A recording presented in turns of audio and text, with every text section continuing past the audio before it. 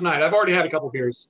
I try as well. Like I always feel bad. Like I talked to Doug Wagner about, and I thought, I was like, Doug writes about serial killers. Like this is like, we can get weird, And I said fuck a couple times, and he was like very careful not to curse. And I was like, I got it all super in my head about it. I was like, oh shit. Like, but yeah, anyway. So, all right, quick intro and then we'll just hit it.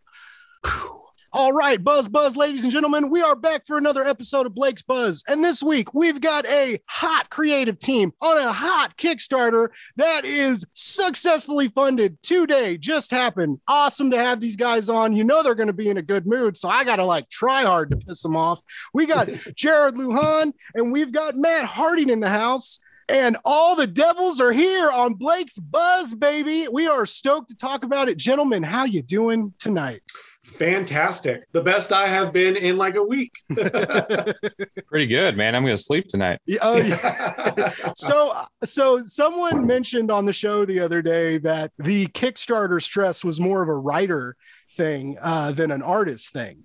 Like the artists are usually distracted, making the, drawing, getting ready for the book and getting ready to put it out. Whereas the writer's the one being online a little more aggressively refreshing.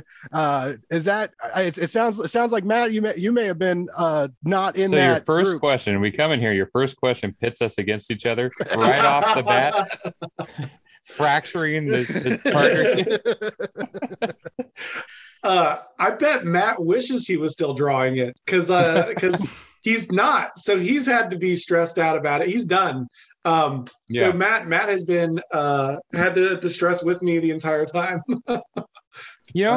Honestly, I kind of like outside of the stress of wondering if you're going to get funded and how much money and all that stuff. And like when the Kickstarter is going well, and I consider ours going well, it's actually kind of, there's a lot of fun to it, mm-hmm. Like you're engaging with community, they're seeing your product, like you're finally kind of because like when I'm here drawing it and stuff, I'm in this little room locked in here, nobody's seen it but Jared, and just us in an echo, and then my poor wife has to see it constantly.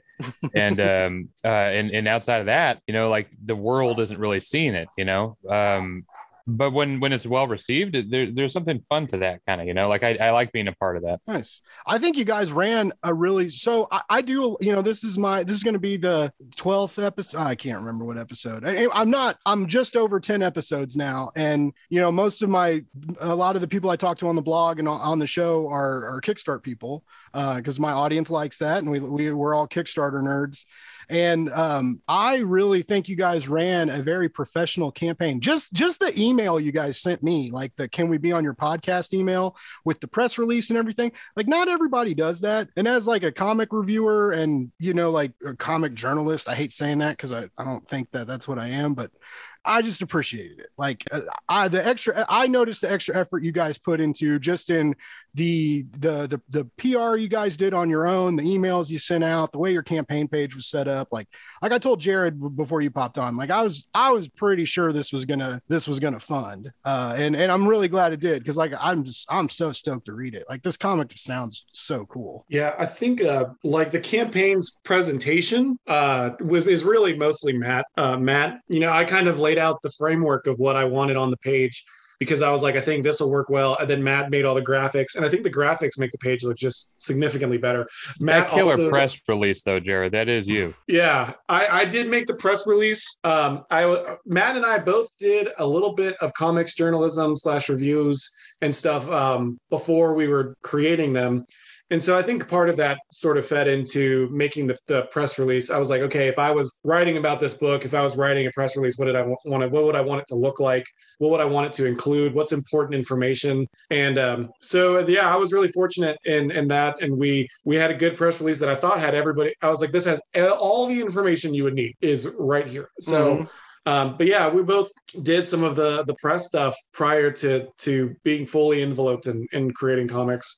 But yeah, I mean, the campaign video, Matt made all of it and made the song, and that I really, really was super into.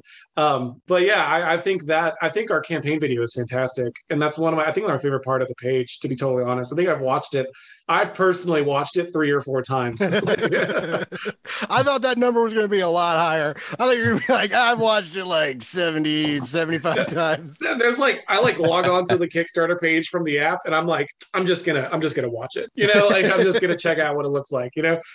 Well, one of the reasons that because this is the first time Jared and I have actually worked together, and one of the things that when he asked if I wanted to draw it, made me be like immediate an immediate yes is the amount of like hustling I see him doing. Like he's like one of the hardest like hustlers I've seen out there, in indie comics, and he's professional, and that aspect of it was like, yeah, I'm going to work with this guy, and it turned out great. Yeah, he definitely. This is also, it's your second campaign now. Your solo campaign. Like you did some anthology work that released on Kickstarter, but obviously you want that to get funded when you guys are in anthologies. But you're not the ones like running the campaign, which probably alleviates a lot of stress. But this is your second go, right? So Twin Blades was your first Kickstarter baby. So is it still terrifying though? Like, because the first one I hear is like really intense and it's new and exciting, but you're even more nervous and you have no idea what to expect. But now this is your second. Yeah, I kind of I'm gonna freak out no matter what. No matter what, I'm gonna freak out. Kickstarter, a diamond release, whatever, it's gonna freak me out because I'm convinced. I feel really confident. I felt super confident about Twin Blades and All the Devils Are Here, and even Dryfoot. And then you get to the point where it's like a week out from when people are gonna read it and see it. And as a writer, I'm just like, this is the one where everyone realizes I actually suck. And this is where the jig is up, right here. And so I was really nervous. I was less nervous about All the Devils Are Here than I was Twin Blades. Going into Twin Blades, I almost didn't launch it the week of launch because I was freaking out so bad. But All the Devils Are Here, I felt pretty confident in what we were doing when we were going into, and so it wasn't as bad, but I was still pretty nervous. I was a nervous wreck. I've been kind of a nervous wreck for like 6 days, so it was definitely still there. It just wasn't as intense, I think.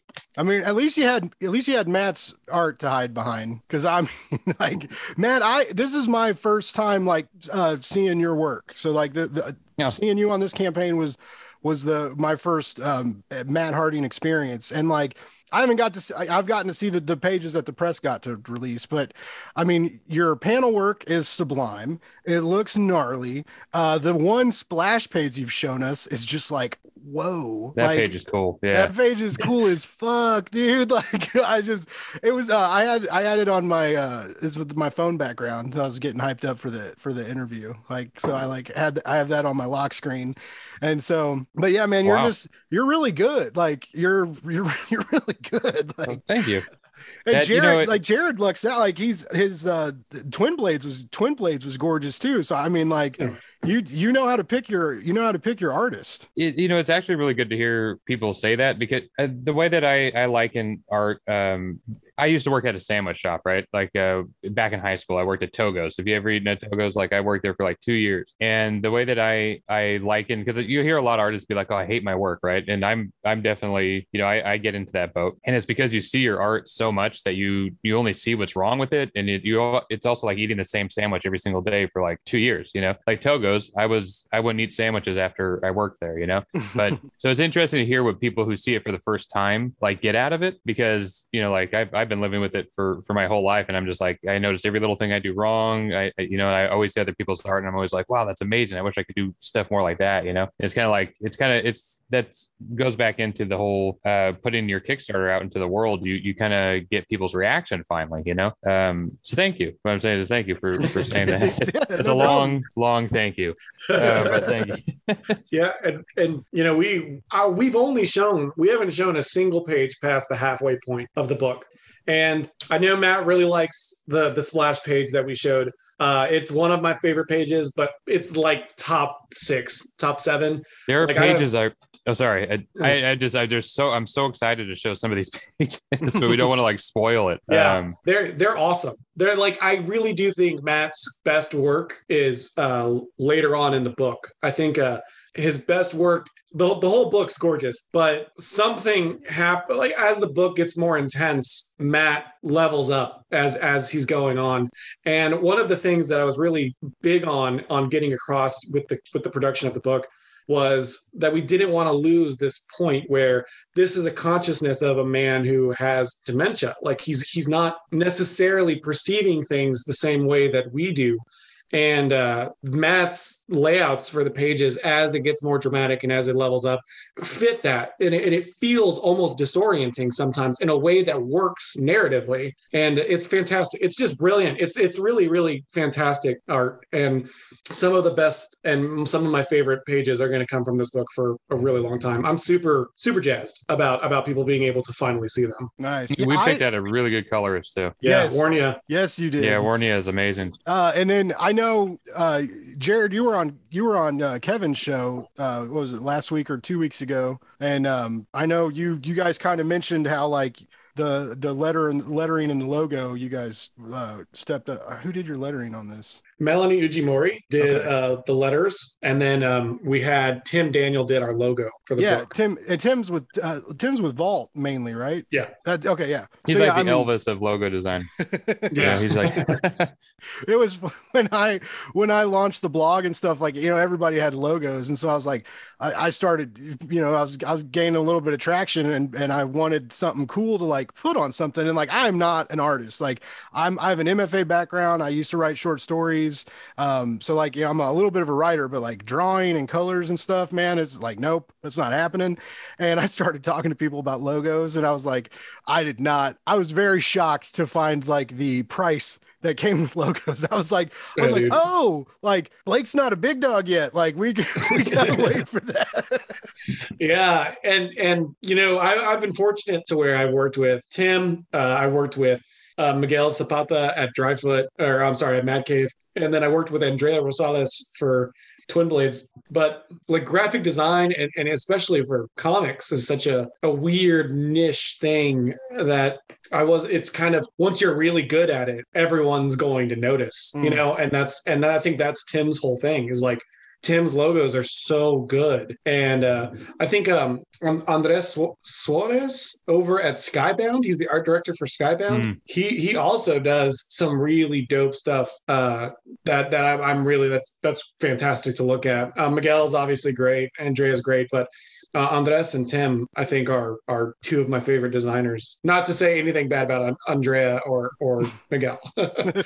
Tim, his work is so good that like with especially with like Vault and like the early stuff, I didn't even have to look inside the actual book before like buying it. When they used to just sell at conventions. And you'd walk down and they'd have them all lined up, and you would just be like, okay, I'll take that one, because his design for the book was just so in tune with like what the cover was showing that you already knew this is something cool, so getting Tim on this was like kind of a bucket list situation. Well, that's kind of what pulls it, that pulls you in. When you click on the campaign page, you see the logo. You guys had the video and the music. Not everybody's still doing that. And then some people do the video, but you like get excited and then play it. And then it's like them in front of a bookcase, like me talking, and you're like, oh, I wanted like rock and roll in a cool comic trailer. I am like the biggest sucker for comic book trailers. Like if you have a cool Kickstarter video, I'm going to give you some extra money. I'm not going to go digital. I'm going to definitely go physical. I'll maybe pay an extra $20 for a variant. Like I'm that sucker. Like you will lure me in. I'm like a fish with a shiny thing in the water. Like I'm going to bite it and you're going to reel me right in.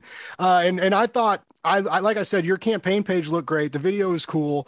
I appreciated, even though I wanted to see more, that you guys were a little conservative with like how many pages you showed. Man, so many Kickstarters, and I love Kickstarter, but you pay a little bit extra for shipping and stuff. So maybe you pay $15 for a comic or a little more after shipping, and they show you like 8 pages or something on the campaign page, and it's like there's like 14 pages left. Like so I thought that was cool. And also I think you just made us all just like extremely thirsty for more of it. Just like the fires of hell in those pictures, man. Like we are all parched and sweating and just like waiting to drink that water. And I'm like, I mean, I like it was a really good campaign. I back a lot of Kickstarters. I'll feed your guys' egos. Like it was a really, really good campaign. And I'm so stoked it funded just so I get to like read it eventually because it looks like so we cool. haven't even shown you guys the main bad guy, like the main demon. Yeah. we haven't even we held that back. Yeah, yeah. I think the benefit of doing a 44-page book is that we could have shown 6 or 7 or 8 pages and you still would have had a bunch sitting in the back. But I really wanted people to not have a full clue of what the plot was going to be. Like I really wanted people to come in cold because the book it's not, I don't think it's super twisty, but it goes into some really strange places and you lose that if we show it to you. You know, I wanted the book to be one of the first descriptions when I described the main villain to Matt was like, it should be jarring when he's on the page.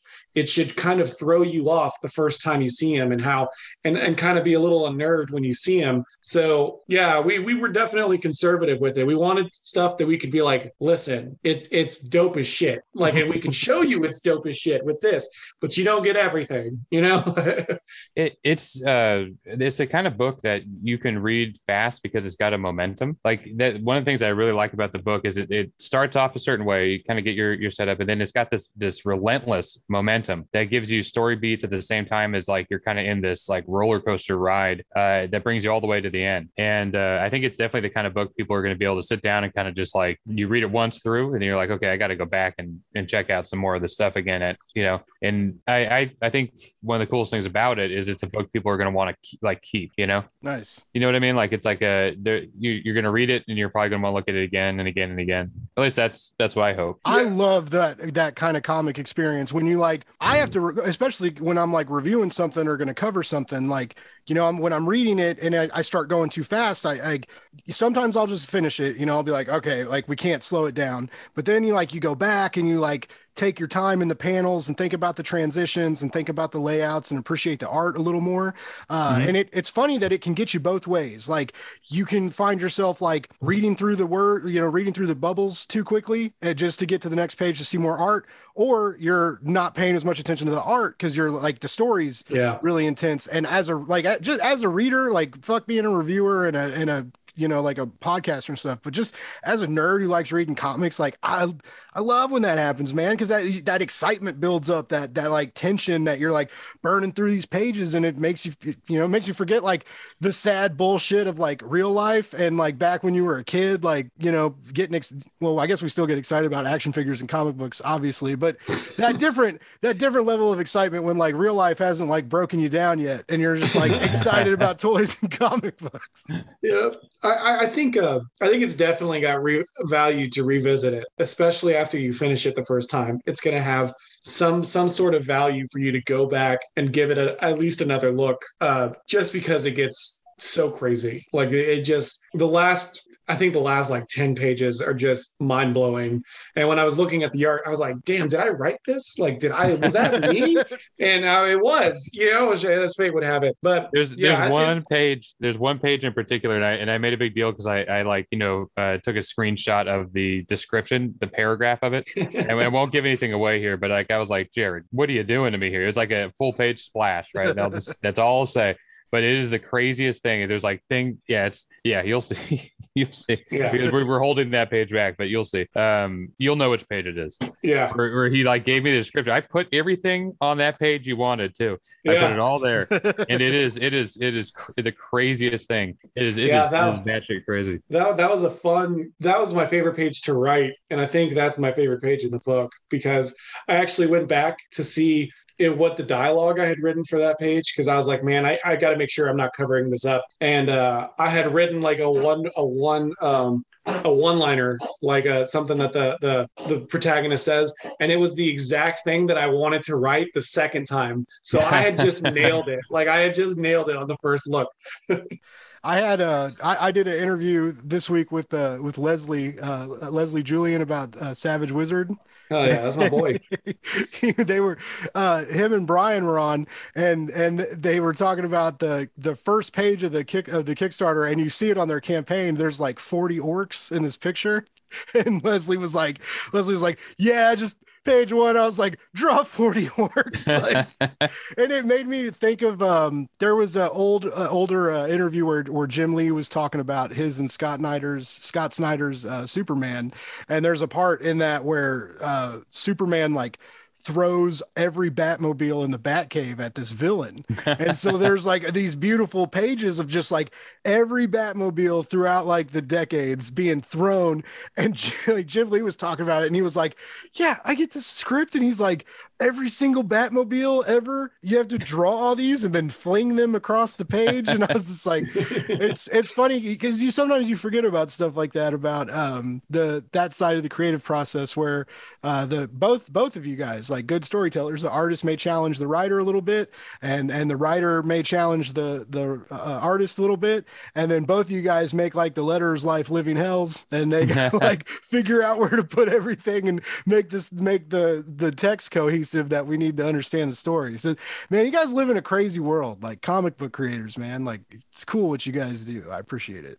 Well, I mean, the cool thing is that Jared definitely threw some challenging stuff at me, but it wasn't like, so like sometimes you'll get like a page you got drawn, it'll be like a million people on it or something, and you're just like, oh my God, this is gonna be monotonous, right? But every challenge he threw at me was like fun, right? It was like nice. All fun stuff. It wasn't ever like, I didn't have to draw like, something that was so complicated that I would just be sitting there banging my head against the wall. Like, I got to draw really fun stuff happening. You know what I mean? And there are a lot of sequences in it. One that follows right after that big page that you're talking about being on your lock screen with the Egyptian god coming through the ground like that, where it's a crazy action sequence that you're seeing, and it was challenging to do, but it was a lot of fun. It was super fun to do. Yeah, my goal whenever I go in to write something is to make it engaging. I think is the best way to say it. Because, and I mean, obviously there's ways to do that. Like a 40 orc opening page is something that's going to catch the reader. It's going to catch it. But I think that like my whole style is to make it engaging and set a pace is kind of what I'm looking for most of the time. And so for All the Devils Are Here and for Twin Blades, nothing ever came up where I was like, yeah, I need a crowd shot of like 40 people doing X, Y, and Z. It was always just like, I need this sword here, or I need a giant god bursting out of the ground, and now he's doing X and this. And so to me, it's always about pacing, right? I think that's always the biggest challenge that I give artists is to kind of carry that pace over from script to page. And I think Matt excelled at it. Obviously, like I don't think there's times in that book where you just want to catch your breath, like nice. You just want to just take a second to breathe because you're like, geez, like this is nonstop, and so it captures it really well and it rolls with it. Out of all the pages I've done, there is one sequence, and it's the ending of the book, so I won't, of course, say what it is. But there's one sequence that actually doesn't have anything crazy happening too much. It's like the end of the book. You're getting like the strong story beat, and it's kind of a quieter moment towards the end. And that is actually what I'm the most proud of, I think, in the entire book, is those couple pages. Where it's not a giant monster bursting through the ground and stuff like that. It's when that breath comes, I'm sorry. Yeah. Oh no, that's all I was gonna say. It's that what stands out to me about those pages that you're talking about is that it's an emotional page. Like, we're doing really close, intimate character work, and it lands because it's not all about. At the end of the day, it's yes, there's a bunch of demons. They're bursting out of the ground. They're made out of snow. They're coming at you, but it's still a really, really emotional story. And when we do slow down and we bring it in close and we bring it into these really intimate moments, that's where I think the book can die at, right? Like that's where you can lose people at. And so whenever we get these really intimate close-up shots on a character who's clearly in pain, hurting, the way that we make those work, the way that Matt made those work, is really a testament to the entire book and to Matt. And that's what makes the book stand out the most. Like we could write a book that is nothing but demons trying to kill this guy, and he's doing badass stuff the entire time, and it would be fun and we'd have a lot of time doing it, but it wouldn't necessarily be a good story. What makes it a good story and a good comic by extension is that we slow down on those nice, intimate, emotional character moments, and we nail it. We just nailed it. I did another lettering pass, and I was looking at the pages as I was checking the dialogue and everything, and I was like, fuck, this rules. Like, this is such good storytelling. And I agree with Matt. Those are some of my most proud writing moments, is that I was like, we really did land this. And it's hard to land a slowdown like that when it's moving 100 miles an hour all the time. It is, but you're really good at that. Like, just looking at some of your past stories, I mean, Twin Blades, the relationship with the brother and the sister, that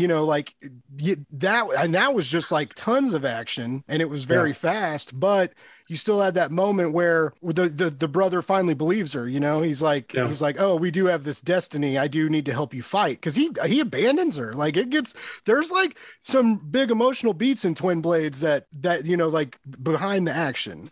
I'm thinking about your deal in Big Hype. Like, Big Hype was super emotional, and I had like that happy ending you didn't really expect. But I mean, that was all. I mean, I can see how you're good at slowing things down. And then looking at Dryfoot, like, I mean, Dryfoot you've harnessed that like, Stranger Things Stand By Me vibe, where we love watching kids like fuck up and do terrible things. That's so weird how that's like one of the best experiences in like media, is like watching young kids just go through traumatizing experiences that they'll like never escape from, but makes for a hell of a movie. But I mean, that's, Dryfoot had that same thing. So I like how you find these artists that can help bring your emotion out, because you do have like strong emotional beats in your narratives. And like you said, the artist has to be with you for that, because if like when the comic slows down as it needs to, it's not all a splash page. It can't all be Batmobiles getting thrown across the page. Like, that's not a story. So yeah, like, but you're really good at that, and your artists are really good at backing you up on that. The funniest thing about Big Hype is I didn't think they were going to let us go through with that story. Oh, really? Yeah, I was like convinced. So I wrote the story before. No one told me anything. And I'm not digging at anybody. It's just funny. No one told me anything. They were like, "Hey, we want you to do a 20-page story for this book." And I was like, cool. And then the artist that they picked for me was Jay, and Jay and I are friends. And I was like, man, I've been watching a bunch of Westerns lately, and I kind of want to do like a shoot 'em up Western. And this is kind of what I'm thinking. And I want to mix in, absurdism and existentialism. And he was like, cool, let's do it. And after I'd written the script and Jay was working on it, they were like, yeah, we're looking for stuff that we want it to be fun and poppy and something. And I was like, oh, I just wrote this whole thing about the despair of existing, and now you're going to tell me that. That's funny. Yeah, because you had one of the longer pieces in that. Like, they gave you a few extra pages than they did some of the other teams. I got away with it. I like made out like a bandit. You should put that on you should have that be your business card. Just like, I got away with it. Yeah, hire me to get away with it. Well, I mean, we can say you're an award-winning author. I mean, you get to say that. Do I? Well, I mean, that's you won the talent scout. Yeah, that's an award, man. That's an award. I already won the greatest award they could give. I was born Mexican. Yes, done. All right. Man, that was really good. I just like lost. You like took my breath away. Like, oh. Well, that's awesome. But I think it's cool that you won the Mad Cave deal. I love Mad Cave. Mad Cave is good people, and they have really cool stuff coming out too. And Dryfoot, like I mentioned, was really fun.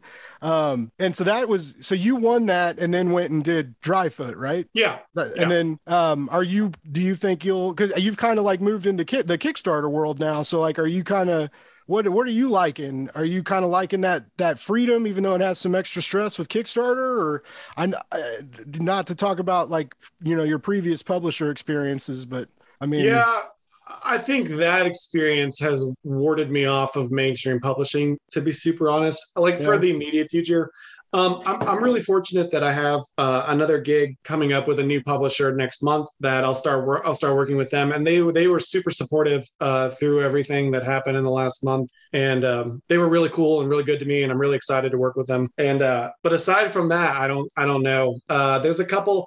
I'm good friends with the people at a Wave Blue World, and I want to figure out something to work with them on.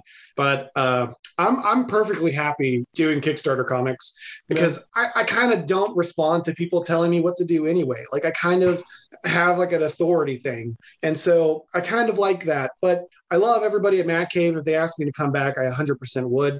And so for the immediate future, my immediate plans center around Kickstarter. And if there's any, I'm not designing pitches for publishers. I'm not reaching out to editors to schmooze. I'm really just working on telling stories I want to tell and how I want to tell them and who I want to tell them with, and kind of just seeing where that leads me. nice. What about you, Matt? How many? Was this your first like major Kickstarter? Oh no, I kickstarted my own book. God, it was 7 years ago. Issue 1 and 2 of it. I did the Not Forgotten anthology 5 years ago, and then I took a break from running Kickstarters after that because that was such a massive project. And Tell then them the amount. Tell them the amount. Ended up making like 27,000. Oh wow. Yeah. But I mean, we paid all the artists, and it was a whole. Yeah. I mean, it was a whole thing. It was huge. It's a huge it's a real anthology. big book. Yeah, it's all like public domain heroes, right? And the thing that's really interesting about it is that me and a couple of friends had just been sitting around seeing, and we had seen the Dynamite thing, where like Dynamite was doing like Black Terror and stuff like that. Mhm. Like, oh, that looks kind of fun to just like redesign, public domain heroes. And so we're like, why don't we, put something together? And we started looking into it, and the amount of history that you start to uncover is just massive, right? It's just fucking massive. And sorry for swearing, but there are so many illustrators. There are so many people that have just been, not to use the name of the book, but forgotten about. Like all these people who pioneered our comic book industry are not talked about at all. In the thing that was really cool about it was we were uncovering all these heroes that this is like right after Superman came out, right? Like Superman came out, it was a huge success, and then all of a sudden everybody was like setting up print shops in the back of like laundromats and like just anywhere they could because it was a gold rush, and they didn't know what like a superhero was. I'm giving a whole pitch for a different book now, but they didn't even know what a superhero was. But so there were characters coming out that like there's this one guy named Pharaoh who was like a detective, and there was like vampires coming from I think it was like Jupiter or something, and so he would like pop this pill. He was like a a trench coat wearing, fedora wearing detective. He pops this pill and turns into a gorilla that wears that has like a ray gun and just beats the heck out of vampires. Like it was just wild Hell stuff. yeah. Yeah, That rules. there's a guy named Fat Man Flying Saucer, and he's a guy who was just this fat guy who runs around and he turns into a literal flying saucer and shoots things. Like that's what his superpower was. And there's another one, Atomic Tot, a toddler who pops a pill and it just jacks him up and he just starts beating people up. Like it's anyway, we're here to talk about a different book, but that book is an interest. So like we uncovered all this history. So we did like a little history section, and then we had people recreate these characters, and actually some of those characters have spun out of that book. Like we had Kevin Cuff, he did a story in there, the Iron Skull, and since then he's gone on to do like Metal Shark Bro and all that stuff. Omar did Moon Girl, which is now actually spun directly out of that book to be being produced by Scout, and it's the Lunar Ladies. So like things have come from that book. It is a really cool book. But since this is the Not Forgotten anthology. Yeah. Mm-hmm. This is the book that your podcast host probably should have known that one of his guests was in charge of. Don't worry, man. Don't worry. It was 5 years ago. Man. I failed you guys. But no, I've heard of that. That was so I only recently got into Kickstarter, so like all the craziness and like when I heard phrases like Kickstarter legends and I was like, what does that mean? And then I learned that like, well Kickstarter's been going along, I just got into it real hard in the last year. But like you said, like these campaigns are several years old, but yeah, is this book like for our listeners who have been asleep like me, like is that can you still get it? Yeah, actually it's one of the tiers on this on our current Kickstarter it's one of the tiers. Yeah. I'm up to get that and Dryfoot, so I may have to upgrade or switch. No offense.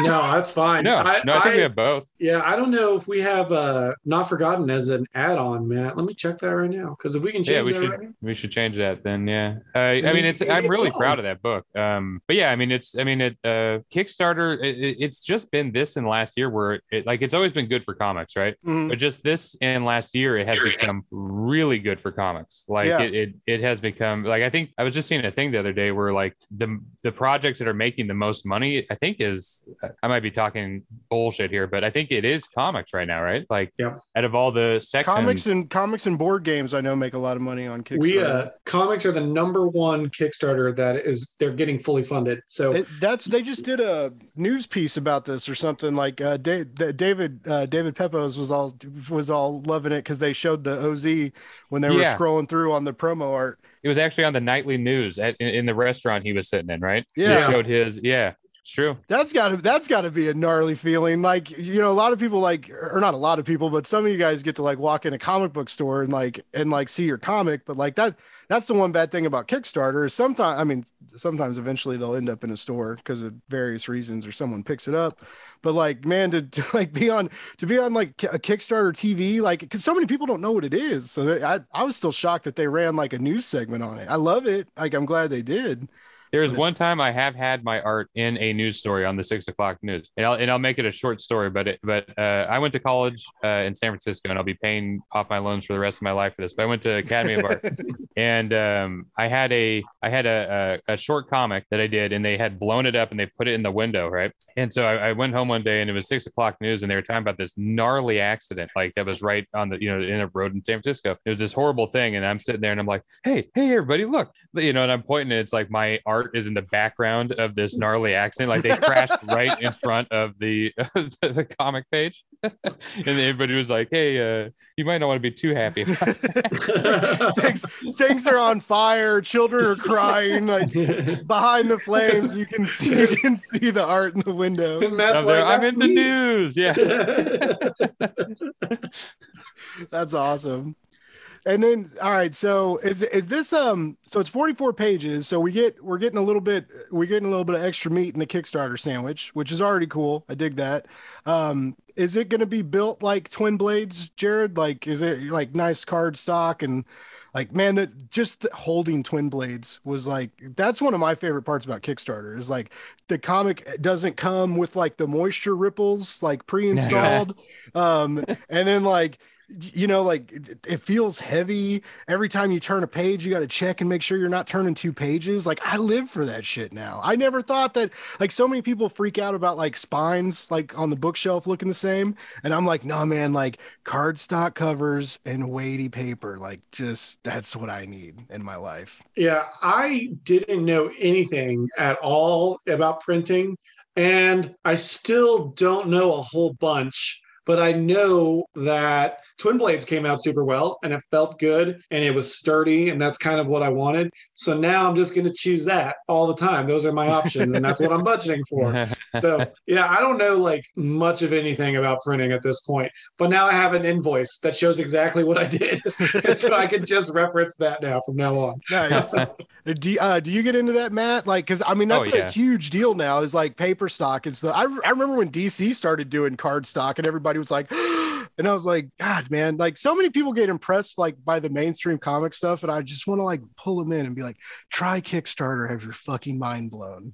Like, no offense to Marvel cards, like, oh yeah, I mean, no offense to Marvel, but those books, I think they actually use an interior page as the cover at this point, right? And like those books, like like I'll be reading one and then I'll like go to put it down and it'll like be stuck to my hand and it'll be like a fingerprint on the front of it. And I'm like, what the heck just happened? You know, like having the tangible object is like a definite like part of this, you know? And if you've never, have you ever like subscribed to a comic, like just straight from the printer? They just put it right into like I did it for DC once, the Green Lantern, I think it was like way back when. And they put it in the bag right from the printing press. They send it to you and you open it up and you get that ink, just like a whiff of the ink smell. Yeah.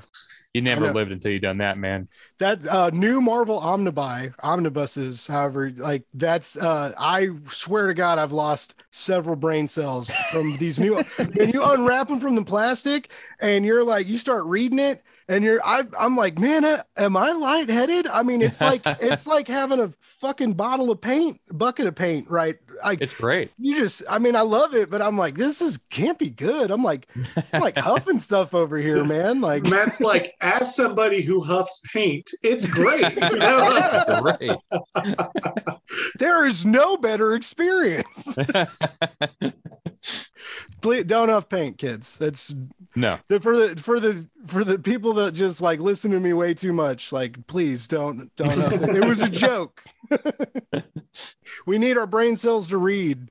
We'd be like, that's what I'm always scared of. Like I have like all these books because during quarantine I found realty or like retail therapy, right? I was just like, man, I love getting stuff in the mail. It was like, I'm sort of connected to the outside world, but not really. But there was a person on my porch and like left these comic books for me. And so like, it was just kind of, so I have all these books that like, I don't know that I'm ever going to be able to read like by myself with like a job. And I'm always scared that like something's going to happen. I'll be like, I'll go blind and like just have this like library of books. So I was like, what did I do? I forgot to read them. I didn't see in your background there that ink huffing high is one that you're chasing often, man. I've seen a lot. Oh yeah. Luckily some of them are older. It's the new Marvels, man. Like, I don't know what I guess because maybe there's 1,000 pages in it and they're all like fresh but those some cool omnibuses. Yeah, that's that and Kickstarter comics are like my preferred. Like I love big hardcovers. I'm awesome. Like that's my least favorite part of Kickstarter is that when you get the big hardcovers, sometimes it's like it's a lot of money, but then you get them and they're like worth it. They're crazy expensive to make up your book hardcover. It's wild. I don't have like any omnibuses. I don't think or omnibuy. That's not like my bag. But yeah, during COVID, just on a funny story on that. During COVID, I got my shop. Obviously, Diamond shut down. So during the Diamond shutdown, I'm in rural West Texas. So if my comic shop can't get comics, he's closing. Like it's over. And so he was getting books from he was getting trades from a book distributor. And I was like, that was still running. And I was like, man, here's a list of trades that I'll buy from you so that I can go in on Wednesday and I can get something. And I got it in my head that I was going to read all of Hellboy and I was going to read all of Invincible. And they're all still sitting on my desk.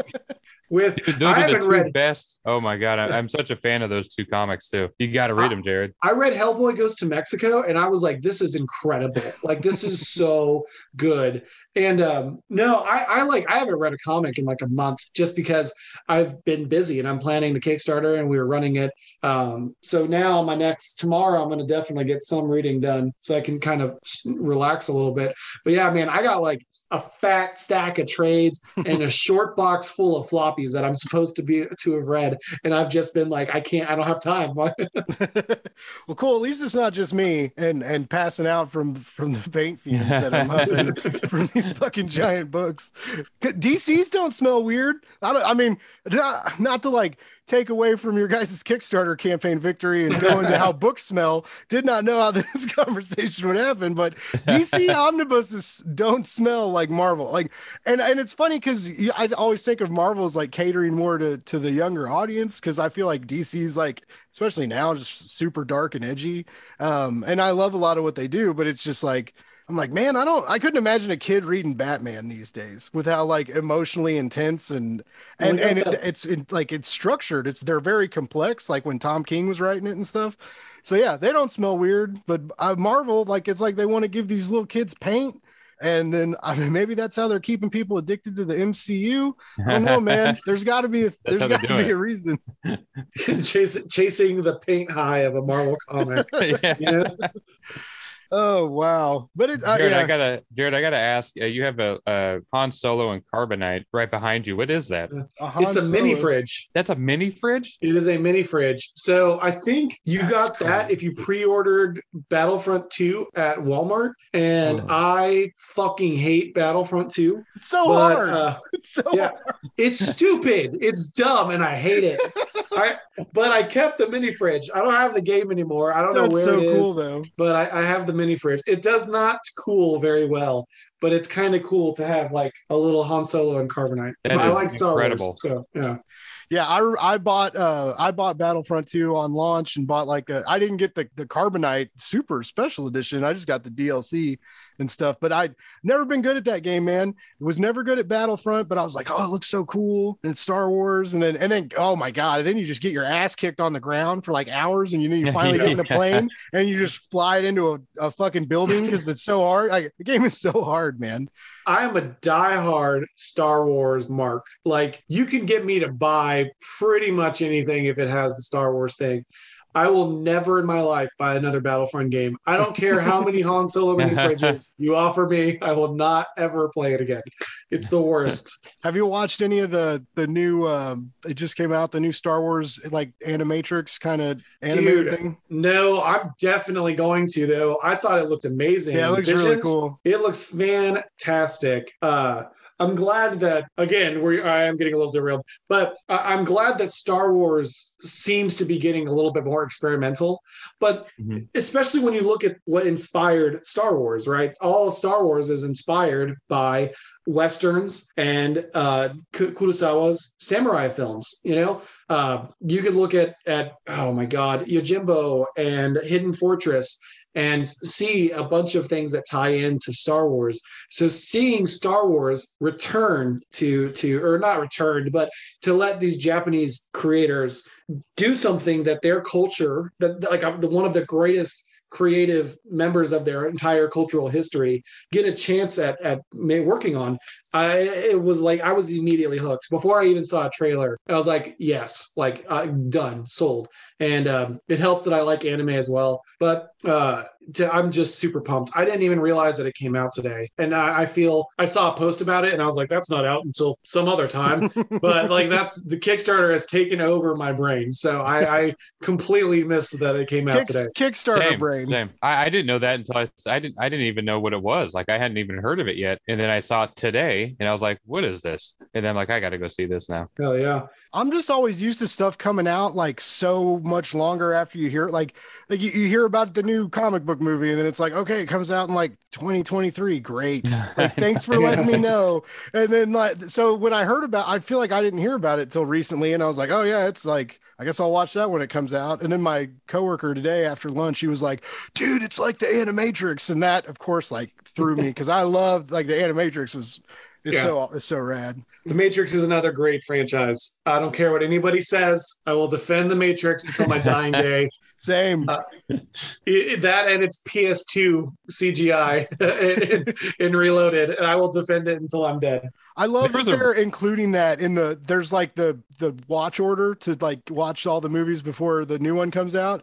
And it tells you like when to watch each like part of the Animatrix and when to watch the movie. And it includes the cutscenes from the video game, which I guess you can watch on YouTube. Oh, yeah. You can just get on there and stream it. I was about to bring up how cool that game was. So you obviously played it, right? Oh yeah. They had that whole thing where you like would hack into it. Remember that? Like you would like go to their hacking screen and put in little codes, and it would like do cool ass stuff for your characters. I've never seen anybody ever do that again, like ever. Someone probably has, but I just haven't seen it. And that was one of like we didn't have the Batman Arkham games that I think like the fighting in those games was very similar. It was like a mixture of that and like the God of War type fighting. And so like we weren't oversaturated with those play styles yet. And we got to like slow down time and do all that with the gunplay. And so, that was like a really crazy game. I remember everybody playing that, and just like, that's all everybody did is at everybody's house. Everybody had the PS2, the Matrix game, and like, I don't know, was Surge still out? I feel like Surge was still readily available wherever you could get it at. Did they actually put the characters from the game in the movie briefly, right? Weren't they in one of the movies briefly? I can't remember, but now I'm thinking that they were. I thought they were in the movie, or like just side characters in the movie originally, and they and so then they brought them into the game kind of thing. Yeah. Oh, okay. I need to rewatch. That was a long time ago. I haven't seen them in a really long time. All that comic book huffing just killed those brain cells. That part of my life is gone. Yeah.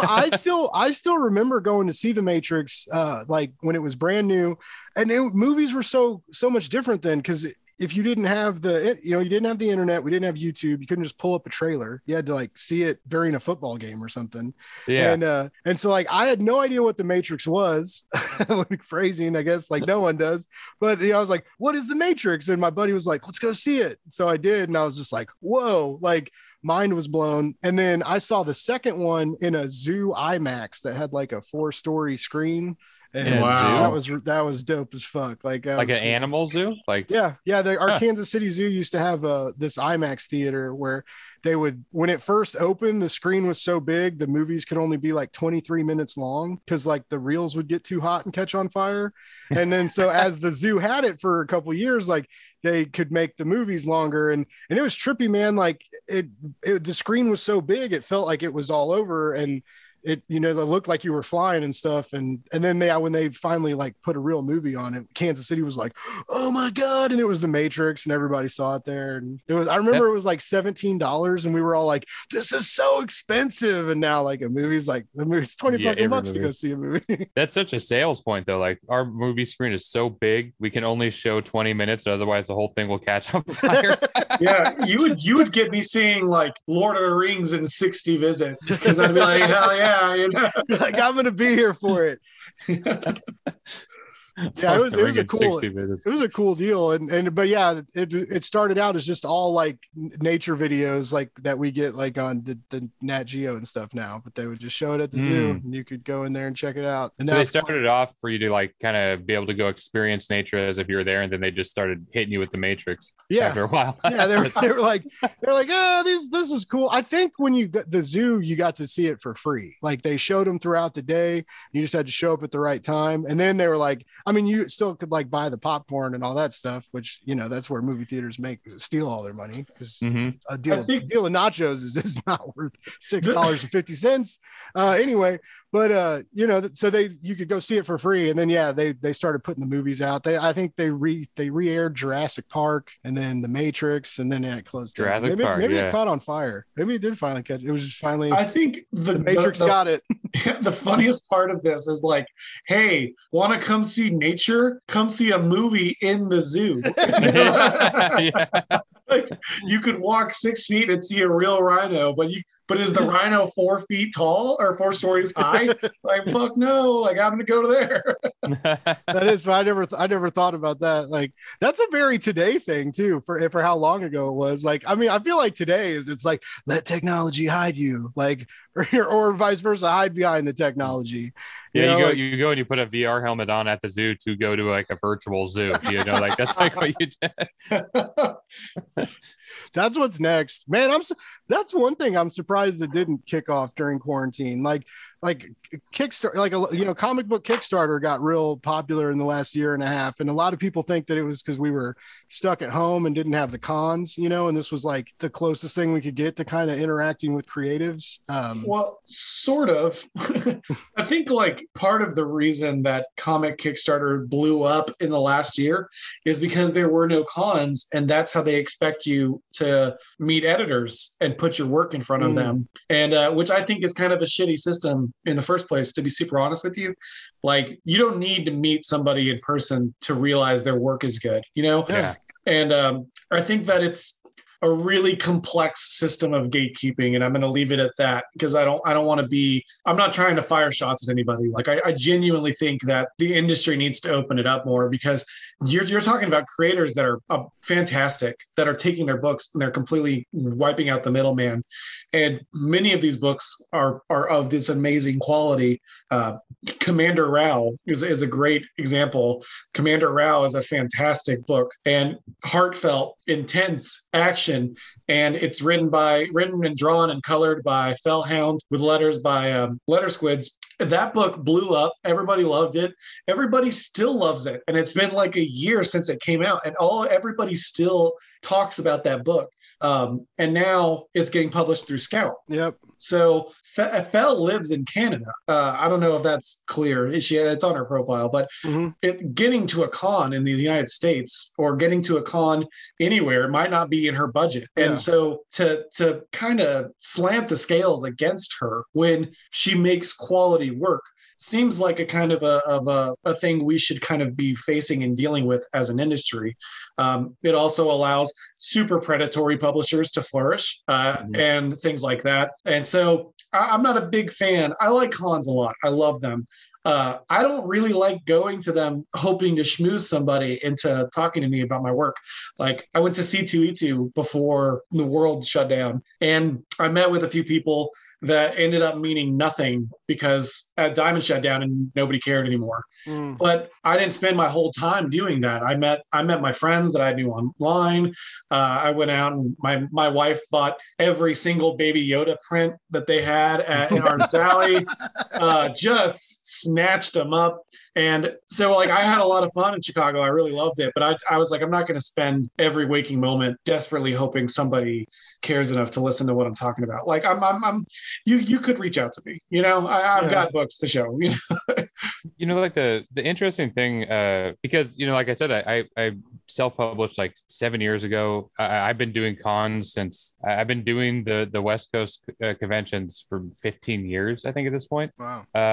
Like I've been around, right? But like the interesting thing about what happened during COVID that I found, at least my experience, was that the comic book industry, like it's a small place, but there still are a lot of like micro bubbles. You know what I'm saying? Like micro bubbles. Like this group all knows this group. This group all knows this group, and they kind of stick to those. Like, and it works with cons that way. Like you always see the same people at the cons, and you're kind of in your environment. But then when COVID happened on Twitter specifically, which was already people were already using it for industry stuff, but those bubbles smashed together, right? Like they just all smashed together. Everybody came together being like, let's be friends on, let's try to bring the con experience to Twitter kind of, like they all started doing these cons at home. There's some of that. There's all this like groups that were getting made, like the group there's a group Jared and I are part of that all got made because of COVID. So we met. Yeah, I was about to say that. That's how I met Matt. Yeah. Yeah. And so like I feel like a lot of my really good industry friends are all now people that I've never seen in real life. I met them all during COVID, and it's almost been like a reinvention of Matt Harding, the artist in itself, being introduced into these bubbles that he's never been in before, right? Like Jared's all the way in Texas, like Rao's all the way in Canada. Like these people are all over the place, and we all talk as if we were friends at a convention, Yeah. And that's in Kickstarter. We're all supporting each other's Kickstarters, and that's become a huge thing. And there's just this massive market and friendship groups that have all come from having to go digital. That's pretty aming, Yeah, I've experienced that totally. It's like just the random group chats that are like, at a time I was like, man, I'm in too many group chats and it like gets annoying. But then like I thought about it the other day and I was like, man, I have like a lot of legit friends now that like we talk all the time but never see each other. That's the last year had that happen. Yeah, we Matt, like I said, Matt and I met in a group chat that was made for us to like all hang out on Zoom, and we're all going to get on Zoom. We're all just going to talk comics. And over the course of the last year and a half, all of us have just gotten so tight that I've been missing the group chat because of my day job, or I've been missing the Zoom calls that we still do weekly. And I've been missing those because I've been working, but we're all still texting each other pretty much all day through Twitter. And so all day we're sitting there talking shit and making jokes and puns. And it's literally like probably the closest friend group I've had as an adult in several years as they would have it. It's weird. I mean, it's different, but it's I appreciate it, like, because there is that aspect also of going to cons that Jared brought up, where you kind of you go there, and you're like, oh, I want to meet some editors, and you put this pressure on yourself, and you're trying hard to do this while a million other people are trying hard to do this, and editors are all trying to like dodge everybody, and it's like this whole thing. But like I feel like since then, because of COVID, because of these groups, a lot of that pressure has kind of been taken off, and I actually just did my first convention here in Portland since COVID, and a couple of people from that group showed up there, and it was like we've been friends for 10 years or something, Yeah. like, and it's the first time I've actually ever met these people in person, and it's I don't know, it's been a great thing, I mean, not COVID, but don't get me wrong, I'm not saying COVID's been a great thing, but the whole, meeting people online and getting into those groups have been good, Yeah, it's different these days. Yeah, I think it changed. I think COVID exposed the cracks in how comics operates. Not just with the cons aspect, but with Diamond. I mean, look at what's happened to Diamond in the course of a year and a half.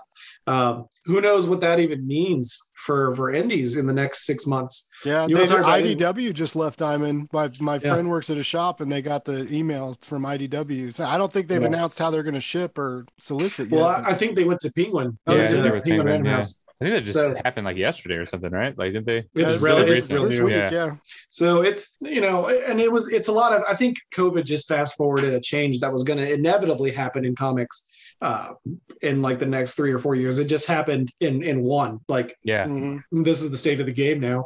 So, but and Kickstarter's exploded because of it, and that's a good thing. That's a really good thing. Yeah, I would have never. I've been in comics for 5 years, in a couple of months, as a matter of fact, and I know that offhand because there was like a whole life event. But anyway, so sorry, that wasn't funny. I mean, it was funny, but I know what you went through, and that wasn't funny.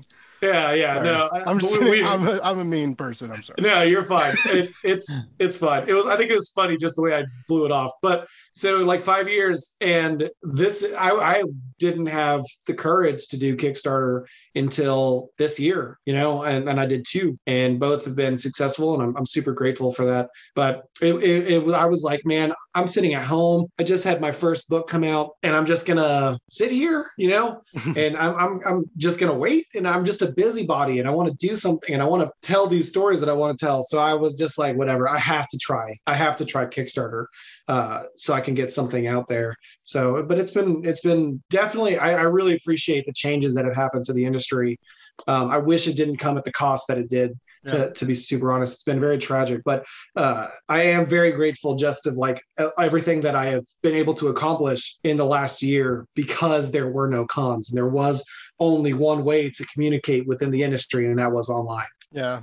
I mean, everybody just keeps talking about how easy it is to create anything right now. Like, it's never been, I mean, if you've got it in you, it's, like if you've got a story to tell, and you can find, a team to help you tell it, if you're doing comics. Cause I know most of us, most of us aren't. I can't draw. I can write a little bit, but you would not buy a comic book that was drawn by Blake Morgan ever, unless like you don't know that. I bought some weird shit,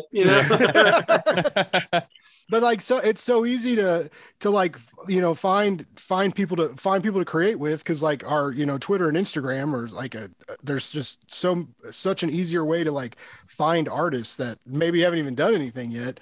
And then and then you can campaign it, you can crowdfund it. And so many people are excited about it, because there was that time where people, just like in self-publishing in literature or poetry, when people are like, oh, you self-published, there was that like, oh, you had it on Kickstarter. That I think is pretty much gone. I think we've surpassed that bullshit notion finally. I think if nothing else, it's self-publishing is a way more acceptable in comics than anywhere else. Mm-hmm. And that's because of the work that's gone on Kickstarter for the last 2-3 years. Like there's been incredible books on Kickstarter for the whole time. Like I've been backing books on Kickstarter since like 2017, 2018. And but just the quality is just far and above where it was on a regular basis, because creators are like, I'm going to skip all of that. I'm just going to do it myself. Besides the fact that you'll probably also make more money if you do it. If you have a really good one, you'll easily make more money than going the full indie publishing route. So a really good one, and you got to go on like 50 podcasts. I think David Pepose did like 40 to 50 podcasts in like 3.5 weeks, and but it worked. Like his book is amazing. The OZ is awesome, but I mean, especially him, like just coming out of like Aftershock with Scout's Honor and stuff, and I was just like, It was crazy how many I was so glad I got to be one of them. And like, that guy was working. He's a hustler, man. He's a world-class hustler, that guy. How many have you guys done? I did an interview with a shop yesterday, and I did another one with the Comic Burrito. I did a burrito boost with them the other day. Those guys are cool. Unfortunately, we are not like as popular. I'm not at least as popular as David. And so I'm still like, let us come talk to you, you know? And everybody's like, David rules. And I love David. David's a friend of mine. And that I don't think he's human, you know, like, I don't know. I think David is just two people in a trench coat, you know, and while one of them sleeps, the other one sells comics. Then they switch. They're working in shifts, you know. He's doing that thing, the Nolan movie, The Prestige. He's pulling The Prestige. Man, I saw that movie for the first time this year, and it blew my mind. Dude, that is one of my favorite movies. It's incredible. One of my favorite movies. Yeah, it's incredible. It's Jared. It's funny you mentioned that, like, you know, not a lot of people. A lot of people know you, but like, when I told people you're coming on the Kickstarter, because everybody loved like the twin blades, right? Like, and I think, you know, once a lot of our, like, when you get into the Kickstarter mutuals and stuff, like, I just see like the same, your guys' campaign retweeted all the time, but it's like people were very excited about this. People were way excited about twin blades, which is what made I was like the dipshit that backed digitally originally, and then everybody starts getting these, like, and it was like you could see in the pictures, man, it was like a thick, like, it's a nice comic. I was like, man, I started seeing all the pictures and I was like, I gotta, man, that's my new deal now. I end up like hitting up the creators later and like buying it again. Like, I'll buy it digitally and then I'll be like, do you have any extra of that deal left? And then I get it. It's going to a good cause, but I need to just like budget better and be like, you're gonna buy this again later if you just get the digital. And then I get the digital and don't read it because I'm like, I gotta wait for the real book anyway. I'm a complicated man, guys. You can't get that ink high from the digital, man. Yeah, that's exactly. You can't huff it. I ink need off my a digital. fix. Yeah, you're jonesing for a paint high, you know. I'm like, just give me a sniff. Just send me a page. Just stare at a panel. First one's always free, man. Or the first one's always like $6. Hey, ain't that the truth? Oh man! Hey, you work at a restaurant, right? Tragically, or like a bar restaurant, like. No, it's a pizza place. So we don't even serve alcohol anymore. Okay, used to, but COVID, COVID, and the TABC is like the worst government body of all time. Yeah, I don't dislike anybody as much as I dislike the TABC. So we were like, oh, people can't come inside. Cool, we're done selling beer because that sucked. You know? Yeah, I was a bouncer for a long time, so I was I don't get to, usually my comic book and service industry paths don't cross. So I was curious to what, because I remember you talked about it on Kevin's show. You were like, I like his show runs late. I like Kevin's like late night stuff, but I like how it's like midnight and I'm like nerding out on Kickstarter shit on Friday. And I'm like, man, life is totally different. Like, we used to be at like bars or doing crazy shit. And now I'm like watching live streams on a Friday night, eating nachos and having a fucking blast. Like, not a care in the world. If you want to continue that tradition, Matt is on that show next week. As a matter of, this Friday. This Friday. Yeah. So Matt will be there this Friday talking Kickstarter and all that stuff too. Yeah, I'm gonna call him. He's like an unofficial friend, Ryan. His Kickstarter Ruination. He's gonna be on there with you. Oh, cool. When I do like more than one write-up or someone comes on my show more than once, I call them a friend. So like Kevin Cuff and Bob France are friends, and Tony Gregori is a friend. And so like if you guys come on in the future, feel free to join the. So we need one more time, circle. And then we're official friends. Yeah, you're good dudes, and then like, but then once you come back on, then you can be like, oh, friend friend of the show, Matt. Oh, You know, I can say wow. cool stuff like that. If you come on once and I call you friend of the show, that's you know, that's coming on a little too strong. You know, maybe like, hey, hold on, So Blake. then what's like 3 or 4 times? Is that show Um, regular? Yeah, three times. I haven't had a 3-timer yet, but I would say that'd be a show regular. And Show then regular. 4th time you become a co-host. Yeah. Fifth Fourth You've been time, on the show you- 3 times before. Oh, Fifth time you go to Thanksgiving dinner, you know? Yeah. Yeah. yeah, you get to fly out to Kansas City and eat some barbecue. Become one of the fam. But yeah, so I love it. Like that's one thing that changed with me, guys, is I was a dude who found comic book Twitter, and I was reading a lot of comic books, and I would just tweet out comic book reviews. And people started following me, liking that I read comic books all the time, and was just like and tweeting like what you get in the mail and like, you know, like the books and stuff. And so I like started gaining this following, and then a couple people invited me onto podcasts, and then I found out about podcast drama, and that's a real fucking thing. And so I quit a Podcast few drama? podcasts. Oh man, like people get mad at you. Like sometimes you'll like have an idea, and then this dude yells at you, and you're like, it's supposed to be like a funny show. Like now I gotta like sit here and know that you think I'm an idiot. And so yeah, people get really intense when you want to like bring in input if they're not looking for input, even if you're a co-host. And so I ended up quitting a few podcasts, and then I was like done. I was like, man, this is like, it's supposed to be fun, you know, it's not supposed to be like stressful and like emotional, like bad emotional. Yeah. So I was like, this is like an unhealthy relationship. And then my some guys who do the X's for podcasts brought me on, and I started doing shorter shows with them talking about the new Hickman run of X-Men. And then I missed it. And then this happened and the blog happened, but all of it happened because of people I met because of COVID and because I wasn't going out and I was working at home and I was here all the time. And now I'm interviewing fucking comic book creators.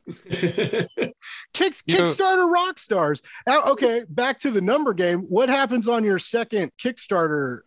Like you is that when like, so you're a Kickstarter, you're a successful Kickstarter campaigner for your first one.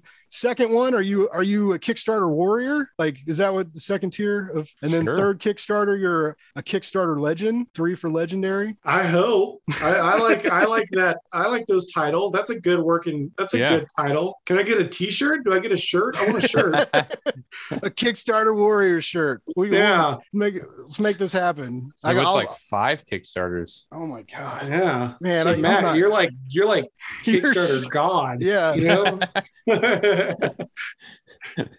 You've reached I'll take it. I'll take it. You've reached the divinity level. Yeah. Yeah. Divinity.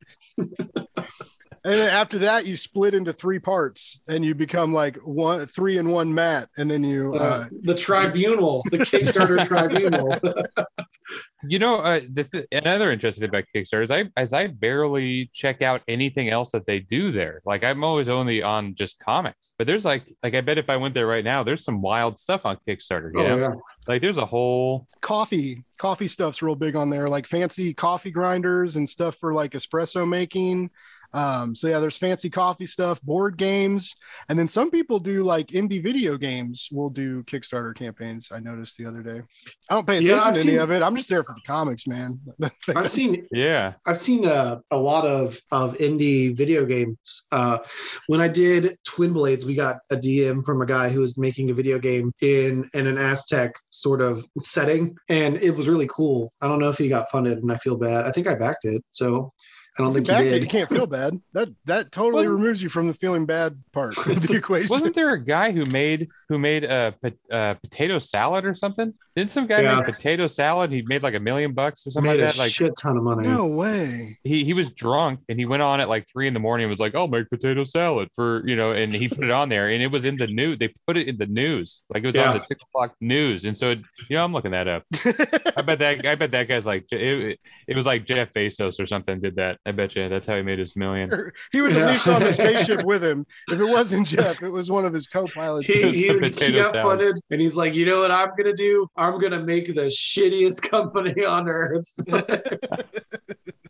Oh, he only made 55,000. I overblew that a bit, but I mean, yeah, he just said I'm making potato salad. To be fair, $55,000 is still quite a bit of money for. That's Yeah. insane. Like, does it even have like truffle in it? Like, is even something like just like I think- shitty drunk potato salad? From what I remember, he was just making a joke. He was drunk and he was doing a joke, and then it kind of blew up, and he was like, "Oh crap, I really actually got to do this." And so he actually like tried to figure out recipes and stuff. Yeah, because there's on here for $100, he'll try 2 different potato salad recipes. Zach Danger Brown. What a Yeah. name! What a fucking name! All right, with that, I'll you can take your $55,000. I gotta get drunk and launch a Kickstarter sometime. Yeah, Yeah. I'm living life all wrong. Yeah. I'm out here planning and shit. I'm out here making plans. We're out here making graphics, and this guy's just getting wasted and going for it. Well, and what's even not I'm practicing with doing a weekly live stream where I review comics because I don't have time to write up all these comics people send me, and I feel really guilty that like I get a lot of this free, and I'm like, and everybody tells me like you can't fucking cover it all, dude. Like you sleep, you have to sleep for one, but you work, you have a job and stuff. And but yeah, I did my first live stream and I was kind of nervous, and I was drunk. Like I didn't mean to get as drunk as I did. I just had like a couple like way too strong vodka cocktails, and like as the show progressed, because I drank them real fast, and I was like, man, I'm getting a little lit up. So yeah, I've been drunk online before and did not get $55,000. So potato salad wasn't involved. Maybe that was the problem. Every time that I'm like, I don't do like the live things, obviously, but like anytime, that person. Oh, I didn't tell you? No. Yeah. Anytime I drink too much and I'm on Twitter, it's just me talking about how much I love my wife. And it's not a bit. That's all I do. I get on there and I'm like, damn, my wife is the coolest, that's just what Drunk Jared's into, Drunk Jared is a genius, because how do you like not get in trouble? Like the next day, if it's babe, you drank too much, and then she like sees your socials and she's like, oh, babe, drank too much. She's here. She's with me, like I don't go to bars. I'm done with that phase of my life, bars have like, I'm like, I could tell exactly when I got too old for bars, because like I went to a bar and there's a band playing, and I was like, shit, man, that's going to be so loud. And I was like, fuck, I'm old. That's how you tell. Yeah, I'm with you. When you bend down, if you like make like the grunt, or if things are too loud, that's how you know you're too old. If you're like reach for the towel after the shower, you're like, oh fuck, I'm old. So fun shower story. I've gotten my nose broken a few times in my life, and when it's like, so the cartilage is all cracked, like, right? It's healed, but it's like scarred. When it's hot and I step out the shower, I can press it up against my like cheek. And that's how I got a wife. That was the trick that I showed my wife on our first date. Nice. I got it steamed up, and I was able to turn it over because the cartilage is all broken. I'm not going to have a nose by the time I'm 50, but it'll be fun, And she was so impressed by that she was really grossed out, as fate would have it. I do it every now and then, like when I come out of the shower and I'm like, hey, check this out, and she gets real grossed out. But yeah, it's broken. It's been broken a few times, and so it's just barely hanging on by a thread, and I'm sitting there like, look, it's funny, Hey, you don't need a nose to write comics. Yeah, you do need a nose to appreciate Marvel omnibuses. You do. You got to breathe. If I have no nose, how can I huff the ink? Oh. I mean, if you just had a hole there, I guess that'd still work, right? Yeah, just put a bag all the way. Yeah, you just need a face hole. I'm not a to scientist, right? experience. You might. I thought you guys were scientists. Like oddly enough, like I invited you on the show because I was fairly certain. I was like, these scientists, comic book writers. It's buzz science. Am I back? There you go. Oh, that was weird. All right. Human beings 1, technology 0. What did I miss? Potato salad? Still leering from the potato salad and the face holes and breathing in the ink. You're like everything that's not our fucking Kickstarter, Blake. Yeah, we were talking about Kickstarters. Didn't we just like totally go past our goal goal to, or your goal, not mine. I just like inserted myself into your creative team. Like, hey, you're part of it now. Well, we did it, man. how does that work? You'd have to have us on for our second Kickstarter, and then you'd be part of our Kickstarter family, right? Yeah, then I'm like an executive Kickstarter producer. Yeah, exactly. Yeah. I'll take it. Man, I was looking, there's people online that like in their like job description deals on social media, there's like Kickstarter hype people now. And some blogs have like started doing that. And I don't know how much they charge, man. Like, but I know some campaigns are like they're paying money and I get emails from them. They basically just email bloggers and stuff for people. And they're like, hey, here's a press release for this book. It's coming out. It looks cool. Do you want them on your show? Da, da, da, da, da. And I'm like, man, yeah. I'm in the wrong fuck. Like, I love all of this so much, and it's so hard to like work 8 or 9 hours a day at the day job, and then I'm like, all right, let's like write a bunch of reviews after like talking to like a bunch of I remotely run offices for home inspectors, so like all I do is talk to realtors and antsy home buyers all day, getting ready to buy homes. And they're not always the nicest people because they're like stressed and freaking out. And so it's just like, it's an interesting deal that I'm oddly good at, and working from home is dope. Like it probably drains you socially, right? Doing that all day. Yeah. That's why for a while I didn't want a podcast. Like people were like, Blake, you should try podcasting. And I was like, I talk on the phone for like 8 hours a day. Before that, I worked in a bar for 7 years, and like all I did was talk to people. Like, and so I was like, I kind of liked getting off work and the silence and just like being able to read. But then now I love it. Like, it's like I said, like I never thought I'd be able to like hear about a cool comic book or read a cool comic book and then like IM or DM someone and be like, hey, you want to like talk about it on a show? And then people would download that show. Like it still fucking boggles my mind, man. It's wild, right? Most comics people are really cool people too. I mean, there's definitely some horrible ones, but most of this group is great. Especially the Kickstarter side of it. Like everybody's so friendly and excited and wants everybody to win. Like it's so cool. Yeah, totally.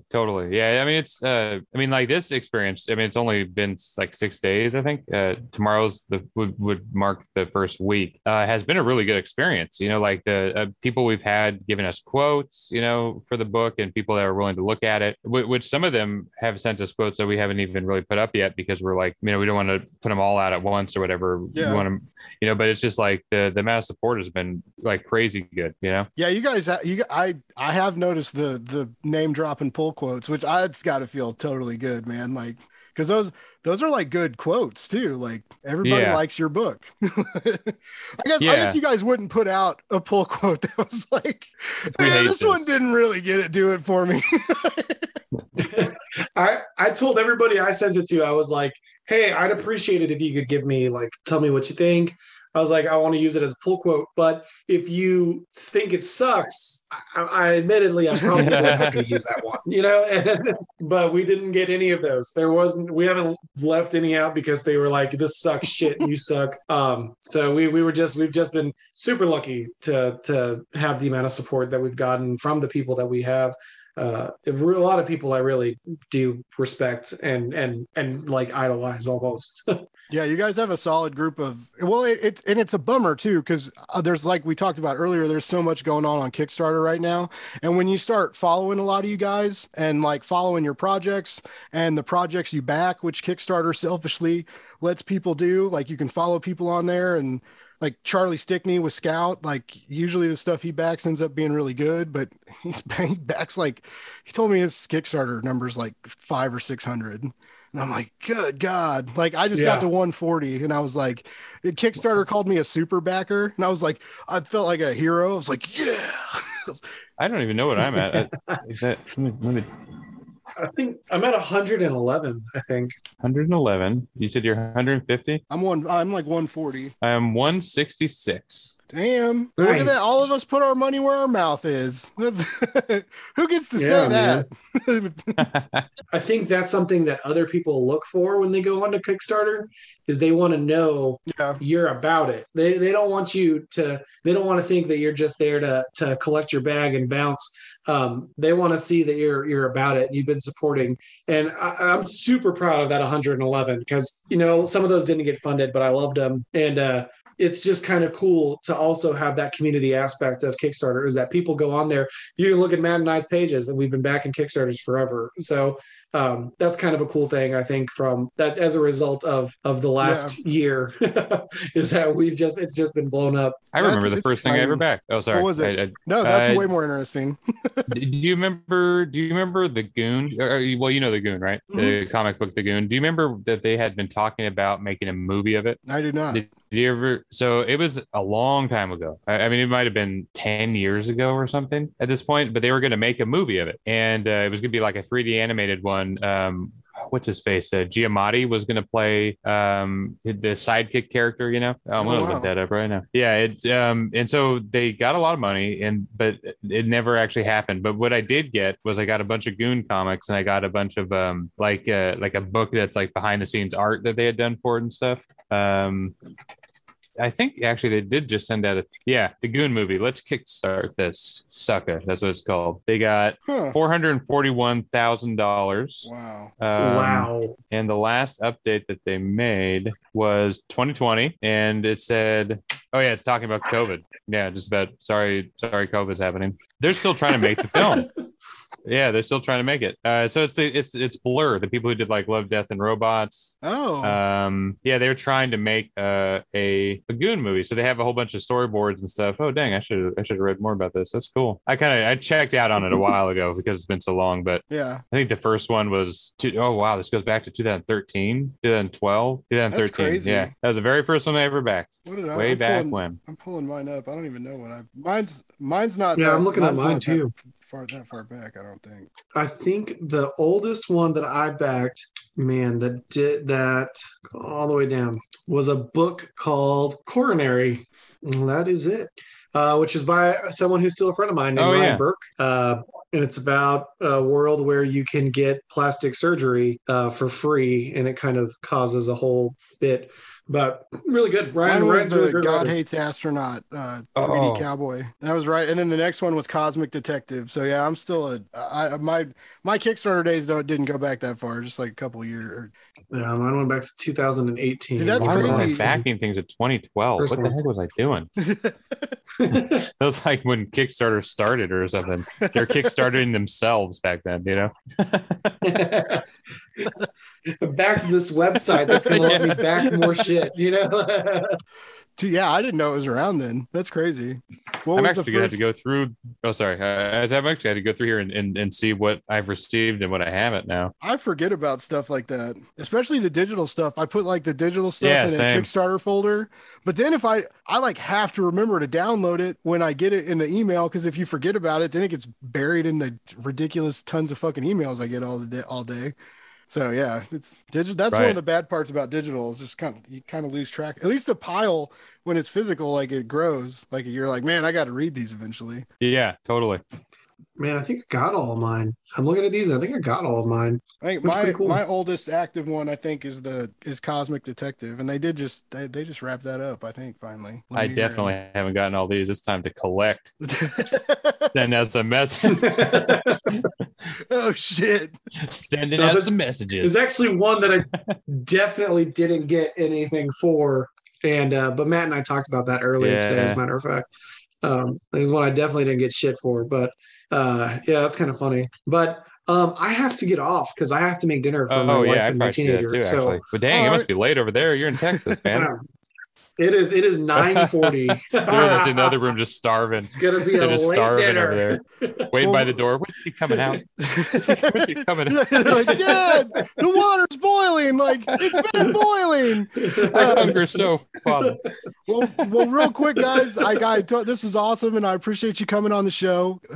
Once again, congratulations to a successful campaign that we're gonna hopefully see grow even more. Gentlemen, let's start with Start with Matt. Where's the best place to find you on social? Where do we follow you? Where do we keep track of you? On Twitter probably is the best, and it's a really dumb name, and I apologize already. It's a nickname I had a long time ago, but it's Stilts with an extra L, Inc. So it's at STILLTSINC. Stupid. It's stupid. I'm sorry. Or you could just put in Matt Harding and find me that way. Just don't click the dancing Matt Harding. That's a whole story for a different day. But he's the more famous me, and it's not actually me. It's just doppelganger. But that's a whole thing.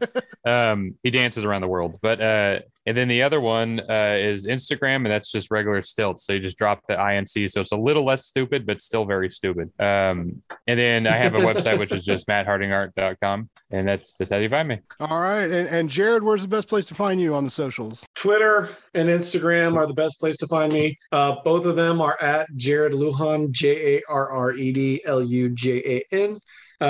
Twitter is where I'm mostly at because I have a lot of fun on Twitter when it's not being terrible. But if you think that my Twitter usage would be too much for you in my tweets about the Wu-Tang Clan and my Kickstarter, you can always go to Lujan Writes, LUJAN, and then writes like a pen.com, and you can sign up for my newsletter, which is super cool. People saw Matt's pages like 3 months before we ever sent out press releases for All the Devils Are Here. So if you sign up for the newsletter, you get a bunch of really cool sneak peeks and stuff that I'm working on. And like I said earlier in the podcast, is that I am actually working on something starting in October. And I have 2 Kickstarters that I'm planning for next year. So there's a lot of sneaky stuff that you can kind of get a peek at before Very everybody cool. else. Maybe you can come on in the future for the second time, turn into a friend of the show. Would love to have you back when you launch that new comic. I'm going to be aggressive about As this. I want to fate be would a have friend, it. and then I want to be a co-host. I want to get in on it. As fate would have it, Matt and I are planning another book together next year. So there will be a chance for us both to become friends of the show. Very cool. Well, guys, thank you so much for sacrificing a couple hours of your time. I know you're busy. I'm so glad you guys had a great day today. I'm glad the project funded. Thank you again. This was awesome.